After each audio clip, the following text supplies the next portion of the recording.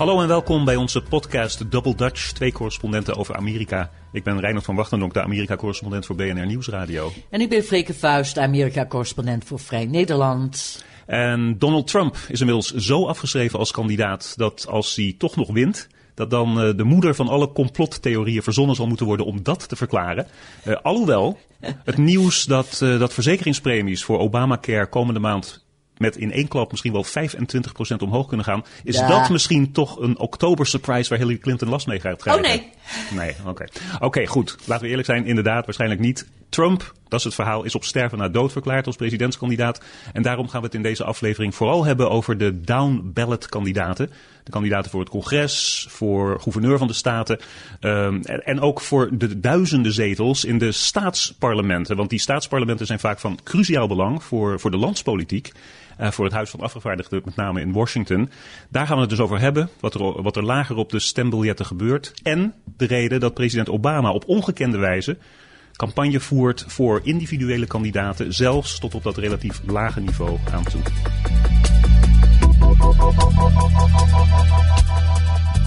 Some say you learn a lot about a person by how they've raised their kids.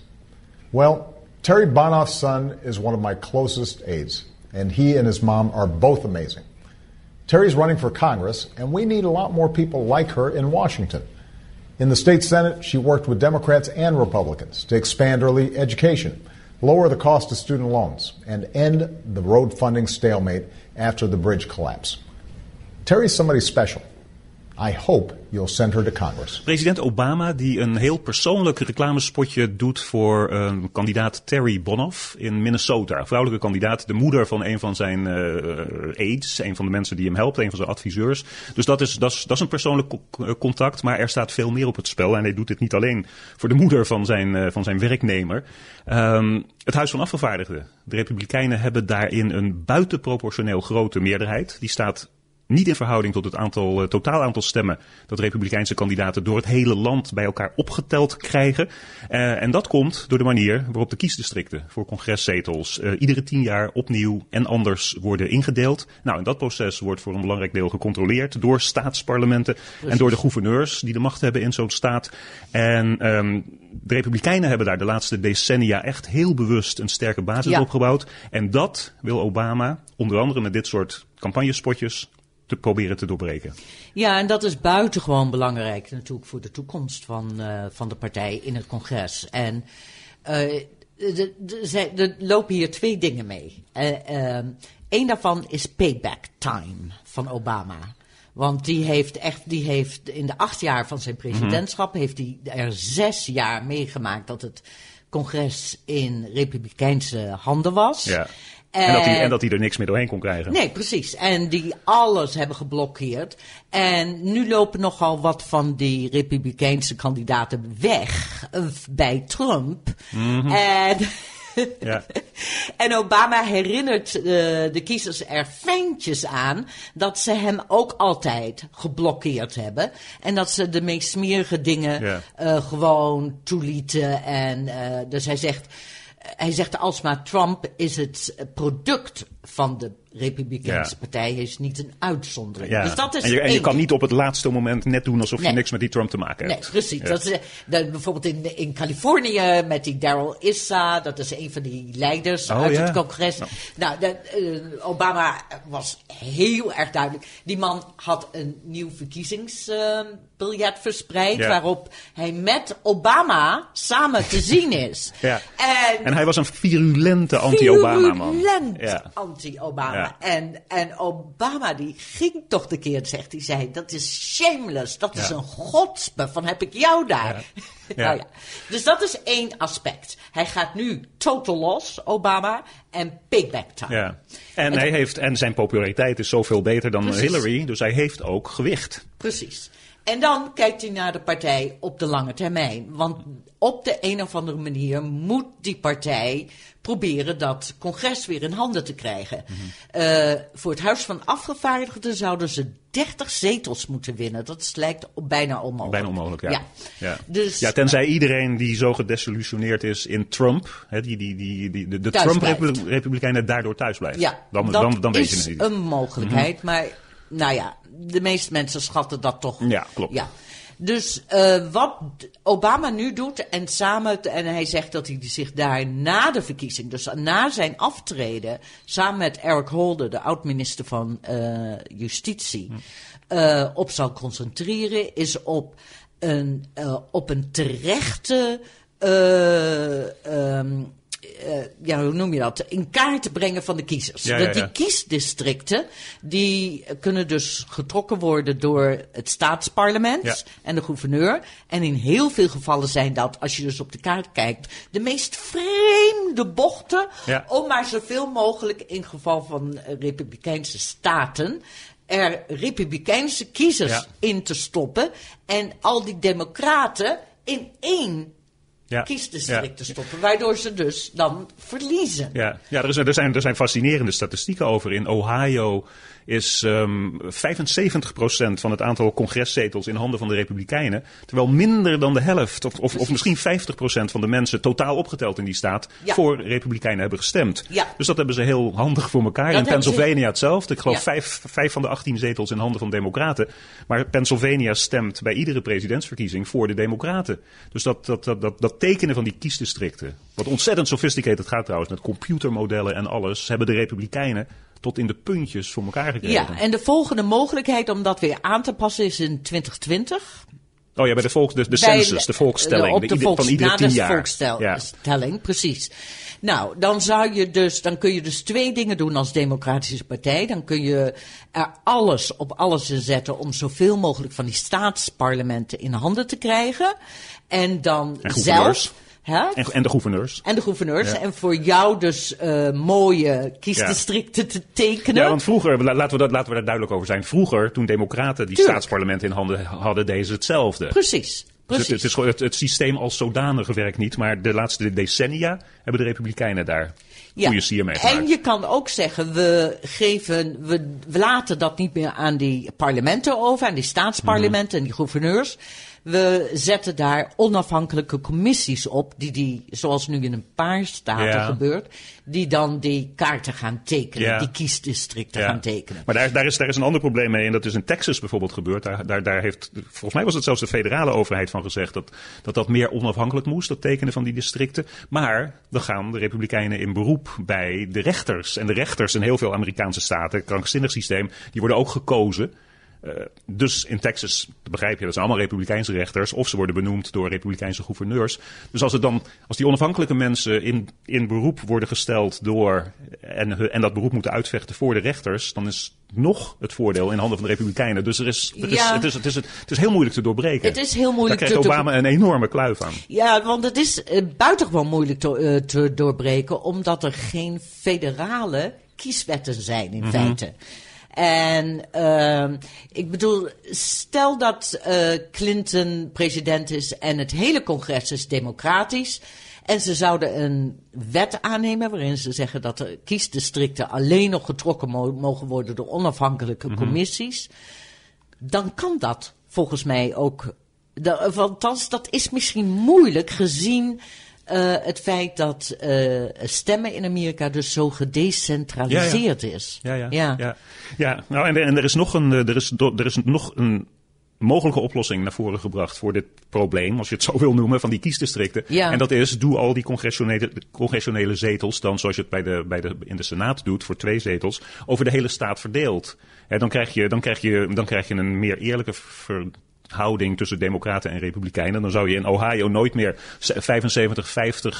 krijgen, terwijl de republikeinen veel minder stemmen hebben. Maar, werd me uitgelegd door meer progressief denkende democraten, dan hebben etnische minderheidsgroepen een probleem. Dan krijg je wel inderdaad meer democratische zetels, maar omdat zwarte kiezers en Latino-kiezers zo vaak heel erg geconcentreerd zitten in grote steden en dergelijke, gaat het aantal etnische, gekleurde volksvertegenwoordigers in het congres daarop achteruit. En de bedoeling, precies. Ideologisch gesproken, de bedoeling van die kiesdistricten was deels om minder mondige mensen, kleinere etnische groepen een grotere stem te geven. Dus ja, de Democratische Partij zou dan mogelijk in het voordeel zijn, als je het over een hele staat doet, maar etnische groepen niet. Dus nogmaals, het is ingewikkeld. Het is heel ingewikkeld. Het is heel ingewikkeld. En Obama is er nu mee begonnen. Ik geloof dat hij 150 verschillende mensen, zelfs op staatsparlementsniveau aan het steunen is. Ja.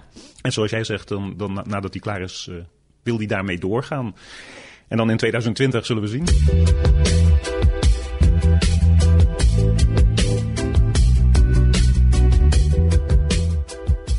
All of my employees are having a tremendous problem with Obamacare. You folks, this is another group. Is that a correct statement? I mean, you look at what they're going through with their health care is horrible because of Obamacare. Donald Trump, die sprak over het vermeende falen van Obamacare. Het nieuws is dat premies voor de gezondheidsverzekering met maar liefst 22% of 25% zelfs omhoog gaan. Dat zou Trump natuurlijk geweldig kunnen uitbuiten, want hoe je het ook went of keert, dat is pijnlijk voor de Democraten. De koppen die richten zich op die 25%. Pijnlijk voor de Democraten en dus pijnlijk voor Hillary Clinton.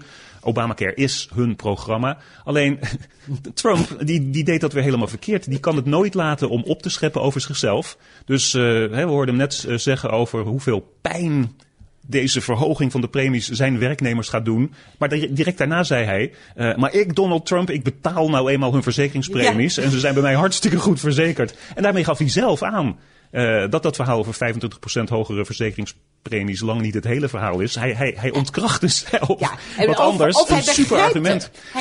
Volgens mij begrijpt hij het gewoon niet. Dat kan ook. Hij denkt dat Obamacare een verzekering is. Dat is het helemaal niet. Het is een markt. Ja. Waarop je een verzekering kan kopen. Ja. En alleen maar door mensen die niet verzekerd zijn via hun werkgever. Wat in Amerika het grootste deel van de mensen is. Die verzekerd door hun werkgever. Dus als jij fulltime in dienst bent bij Donald Trump, bij de Trump Organization, zoals het officieel heet, en dan ben je verzekerd door de Trump Organization. Ja, je moet meestal wel een eigen bijdrage betalen. Ja. En bij sommige bazen loopt dat op tot 50 of 60%. Dus dan zijn die hogere premies ook een probleem voor je. Maar hij zegt dus, valt niet onder Obamacare, sorry. Nee, dat klopt. Dat klopt. Ja. Nou, wie valt er dan wel onder Obamacare? Ik. Bijvoorbeeld. Ja, ik niet. Want ik heb gekeken naar die verzekeringspremies en het is vreselijk voor mij. Maar goed. Nou ja, ik val er dus wel onder. Ja. En ik krijg wat 85% van de Obamacare die via de markt Obamacare zijn verzekerd krijgen. Ik krijg een subsidie op mijn verzekering. Ja. En omdat ik een laag inkomen heb. Ja. Ja. Hoort u dat? Ja, je praat nu tegen je bazen? Oké. Ja, precies. Oké. Ja. Nee, maar die subsidie gaat dus ook omhoog. Precies. Terwijl die premie omhoog gaat die subsidie ook omhoog. Ja, en dus iemand moet daarvoor betalen. Huh? Iemand moet daarvoor betalen. Ja. Belastingbetalers betalen voor die hogere subsidies. Ja. Dus hoe je het ook went of keert, er is een probleem met Obamacare. Maar dat heeft ook alles te maken met de verzekeringsmaatschappijen zelf. Die niet echt, lijkt mij, misschien ben ik niet objectief wat dat betreft, maar die op alle mogelijke manieren proberen natuurlijk hun eigen winst opgekrikt te houden. Nou, een van de dingen van Obamacare, en dat geldt trouwens ook in Nederland voor zorgverzekeraars, is kijk, een deel daarvan was dus, en dat was heel belangrijk, je moet verzekerd zijn. Ja. Nou, we hadden miljoenen, 30 miljoen mensen die in Amerika niet verzekerd waren. Dat zijn er nu nog maar 10 miljoen. Ja, ze hebben 20 miljoen meer mensen op de verzekeringsrollen gekregen. Wat dan ook weer goed is voor de samenleving. Want die mensen, de samenleving hoeft niet meer in de emergency rooms en dergelijke voor die mensen te betalen. Precies. Dus dat is een goed ding. Ja. Maar als je dus niet verzekerd bent, dan moet je een boete betalen. Die boete is niet hoog genoeg. Nee, om mensen. Ja. Nee, hij is ieder jaar omhoog gegaan. Het is nu, maar je hebt gelijk, het is nu $750 per jaar. Precies. En, zo hoog is dat niet. Nee, in mijn geval zou dat slechts een maand verzekeringspremie zijn. Maar ik blijf natuurlijk verzekerd, maar goed. Ja, maar eigenlijk zou je die dus veel hoger moeten maken. Want het is belangrijk voor een verzekeringsmaatschappij. Ja. Maar arme mensen kunnen die boetes sowieso niet betalen. Dus ik heb altijd gedacht dat die boete een raar argument was. Want als je het niet kan betalen, kan je die boete ook niet betalen. Nee. Dus heb je die subsidies nodig. Precies. Obamacare werkt heel goed voor de mensen die subsidie krijgen. Ja. Nou, voor de mensen die niet die te veel verdienen voor een subsidie, werkt het minder goed. En daar zou iets op gevonden moeten worden. En ik vind ook dat bijvoorbeeld een van de dingen die dus blijkbaar niet zo goed werkt, is dat de markt niet goed werkt. Dus oftewel, in veel staten zijn er niet genoeg verzekeringsmaatschappijen, zorgverzekeraars, die nog in de markt zitten. Dus in die staten waar er wel veel zijn, werkt het beter. Ja. Want dat is de marktwerking. Dus je zou eigenlijk aan elke verzekeringsmaatschappij, elke zorgverzekeraar moeten verplichten op die Obamacare exchange. Moeten die mensen ook die mensen moeten dus ook boetes krijgen als ze niet meedoen? Ja. Maar dat gebeurt niet. Maar dat zijn dus allerlei dingen die goed op te lossen zijn. Ja. Begrijp je wat ik bedoel? Maar wat ik je dus hoor zeggen is, je had het over 85% van de mensen die raakt die 25% premieverhoging niet. Precies. Maar dat zijn wel de krantenkoppen. En daar zijn de Republikeinen bovenop gesprongen. Ja. En dus ik denk dat als dit 3 weken eerder of 4 weken eerder naar buiten was gekomen en de krantenkoppen bleven zeggen 25% hogere premies. En dan ons hele verhaal van nu 8 minuten om uit te leggen dat dat slechts voor 15% van de mensen geldt. Ik denk dat Hillary toch een enorm probleem had kunnen opleveren. Ja. Wel, het gaat in feite dus, misschien.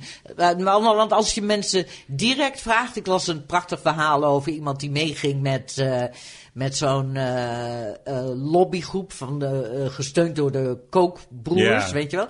In Nevada, die tegen de Affordable Care Act, die tegen Obamacare zijn. En elke keer als ze op de deur bonsten, dan zeiden mensen, nee hoor, ik vind het prima.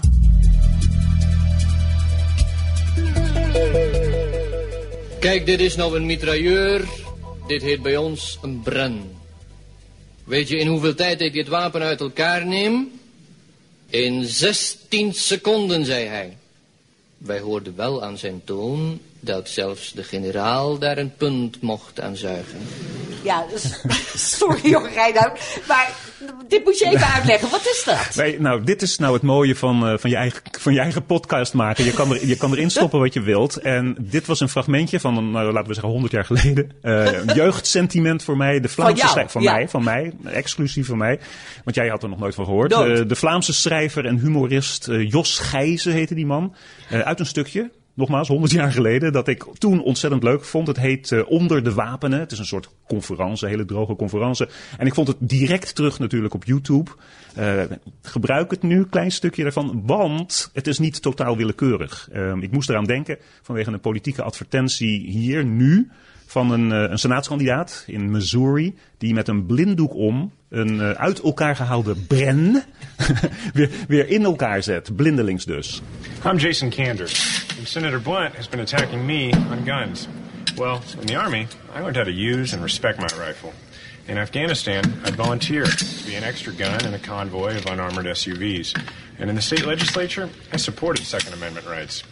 I also believe in background checks so that terrorists can't get their hands on one of these. I approve this message because I'd like to see Senator Blunt do this.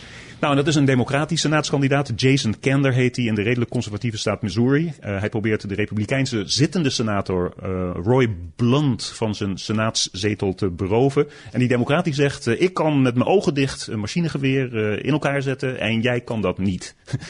En de democraat in Missouri, in die conservatieve staat, die heeft dit jaar tegen alle verwachtingen in alle kans om die republikeinse senaatszetel ook echt te winnen. En dat heeft waarschijnlijk veel met Donald Trump te maken.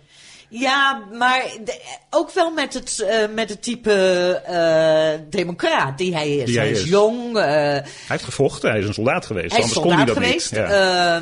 Ja, precies, anders kon hij dat niet. Hij wilde niet een punt maken van, ik ben zo'n veel betere militair. Wat hij wilde zeggen daarmee was dat bepaalde beperkingen van wapenbezit helemaal niet zo vreemd zijn. De background checks die hij noemt in dat het antecedentenonderzoek. Ja, maar wat ik frappant vind is dat niemand had gedacht dat die Blunt, die zit al 20 jaar, die republikein, dat die te verslaan was. En hier komt ineens zo'n jonge democraat tevoorschijn. En die maakt nu een hele goede kans. Ja. En dat vind ik wel opmerkelijk. Er wordt vaak gezegd dat de democraten geen goede backbench hebben. Oftewel, reservebank. Zo'n reservebank van jonge spelers in feite. Mm-hmm. Ja. Maar ik vind dat reuze meevallen. Ze hebben tal van vrouwen ingezet. Ze hebben in Nevada is een Latino vrouw die een goede kans maakt op de senaatzetel. Je zei eerder in de uitzending dat het Huis van Afgevaardigden hoogstwaarschijnlijk niet in meerderheid teruggaat naar de Democraten. Maar de Senaat, veel opiniepeilingen wijzen erop. Niet zo zeker als ze zijn over de winst van Hillary Clinton. Maar dat de Senaat ook terug kan naar de meerderheid van Democraten. Dat lijkt zo, toch? Ja, want ze hebben dus in feite, als Clinton president is, dan is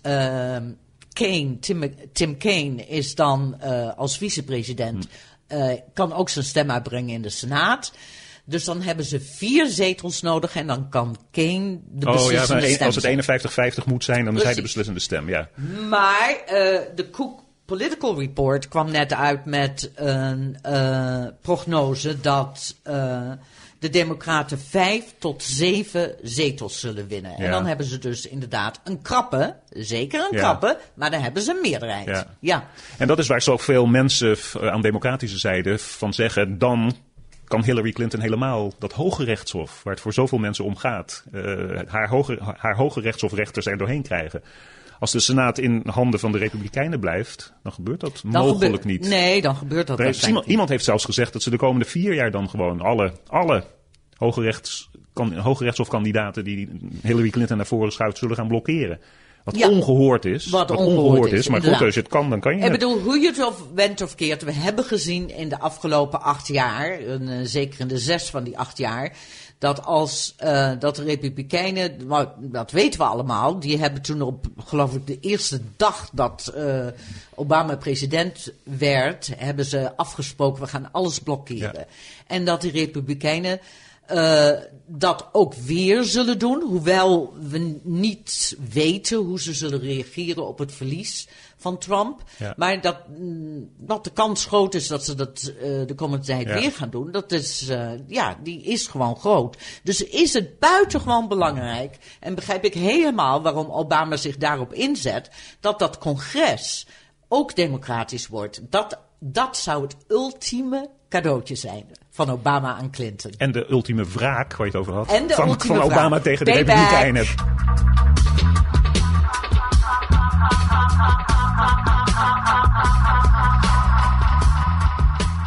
En dan de verrassingen van de week. Freke, wat heb je? Nou, het is eigenlijk een vraag aan jou. Kijk of je het weet. Uh-huh. Wie is op dit moment de meest populaire politicus in Amerika? Michelle Obama. Of moet het echt? Politicus. Nee, ik weet het. Oké. De meest populaire. Ik weet het niet. Elizabeth Warren, jouw kennende. Bernie Sanders. Oh, echt waar? Ja, zelfs populairder nog dan Obama. Wauw. Had ik vorige week gezegd. Populairder dan Hillary Clinton. Ik was in een hippie-stadje, had ik verteld, in Maine een week geleden. En dan gingen we naar zo'n hippie coffeeshop. En daar stond, voor die hippie coffeeshop, stond nog steeds een gigantisch bord Bernie Sanders voor president. Dus dat is zo. Dus Bernie, die krijgt gewoon, als hij terug in de Senaat zit, dan heeft hij toch echt behoorlijk wat macht. Mag ik nog één ding? We hebben vaak kritiek op Bernie gehad. Ja, maar denk je niet dat er een vleugel van de Democraten is die ook payback op Bernie wil doen? Nee.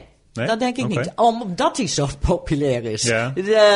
Nee, dat denk ik niet. Nee, maar het is toch een beetje door de hoe heet dat hier? Door de ringer, door de mangel gehaald. Ja, aan de andere kant vinden veel democraten dat Hillary er een betere kandidaat door is geworden. Dat als ze hem niet had gehad, dan was ze misschien lang niet zo scherp geweest tegen Trump. Dus dat.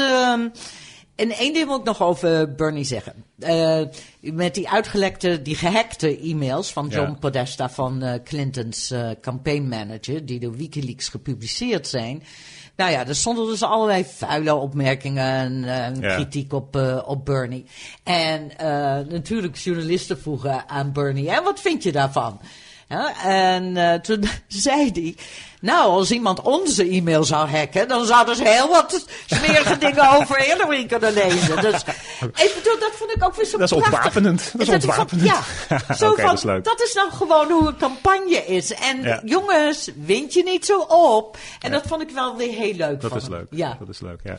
Nou, het is wel een beetje een verrassing, want het komt niet vaak voor... is dat, en op dit niveau komt het helemaal niet voor... dat zoveel scholen in Amerika die op 8 november kieslokaal zijn... hebben besloten om de school dicht te doen. Het is op dinsdag, het is door de week. De scholen blijven eigenlijk altijd open. Het is een gymlessen, gymklassen die worden geschrapt... want het is in het gymlokaal. Maar nu worden hele scholen tegelijk naar huis gestuurd. En dat heeft alles te maken met de onveiligheid die men voelt. Ze vrezen voor terreuraanslagen. Ik denk dat dat niet gebeurt, die terreuraanslagen. Maar ik ben wel... een beetje bang, en het hoeft maar op 6 verschillende stemmachines te gebeuren... als er een hack gebeurt door, weet ik veel, de Russen... op verkiezingsdag, dan zou dat verkiezingsdag enorm kunnen ontregelen. Dus ik denk, die scholen die overdrijven misschien een heel klein beetje... maar ik denk dat het mogelijk is... dat er iets gebeurt op verkiezingsdag, bijvoorbeeld elektronisch... waardoor de uitslag van de verkiezingen in twijfel wordt getrokken. Ik weet het niet hoor. Kijk, dit is dan weer het voordeel van een totaal gedecentraliseerd systeem. Misschien kan je inderdaad stemmachine hier en daar hacken. Ja, maar het is een heel groot land en er zijn heel veel stemmachines en er zijn heel veel kiesdistricten. Dat is waar. Maar ik denk dat... en werken ze allemaal op dezelfde software? Nee, ook dat niet. Nee. Ik denk 6 stemmachines waar aangetoond van wordt dat er iets mee is gedaan. Dat kan, over krantenkoppen gesproken, dat kan de hele boel... en Donald Trump aan de andere kant, dat kan de hele boel aan het rammelen brengen, aan het schudden brengen. Oké, laten we aan alle hackers vragen om zich er niet mee te bemoeien. Op 8 november. Je hebt contact met hackers. Dat was deze 43e aflevering van onze podcast Double Dutch. 2 correspondenten over Amerika. Volgende week zijn we er weer. Dat is de podcast voor verkiezingsdag. Ik ben Reinhard van Wachtendonk, Amerika-correspondent voor BNR Nieuwsradio. En ik ben Freke Vuijs, correspondent voor Vrij Nederland. En ik heb een verzoek aan onze luisteraars. Volgende week willen we ook een beetje terugkijken op ons eigen werk. En wat hebben we gemist? Waar waren we goed in? Ons eigen falen. Nou nee, niet speciaal het falen. Maar ook wat vonden we echt heel leuk om te doen. En als jullie luisteraars een idee hebben of denken van... hey, daar zat je verkeerd of dat heb je gemist of dat vond ik zo goed.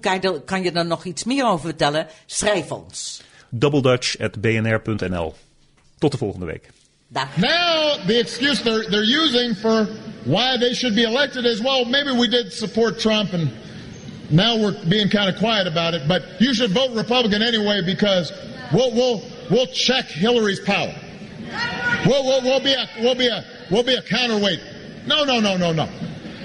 No, listen, they've been in charge of Congress now for the last 6 years, basically. And what have they gotten done? So a vote for them is basically more gridlock. That's their argument. That's not a good argument.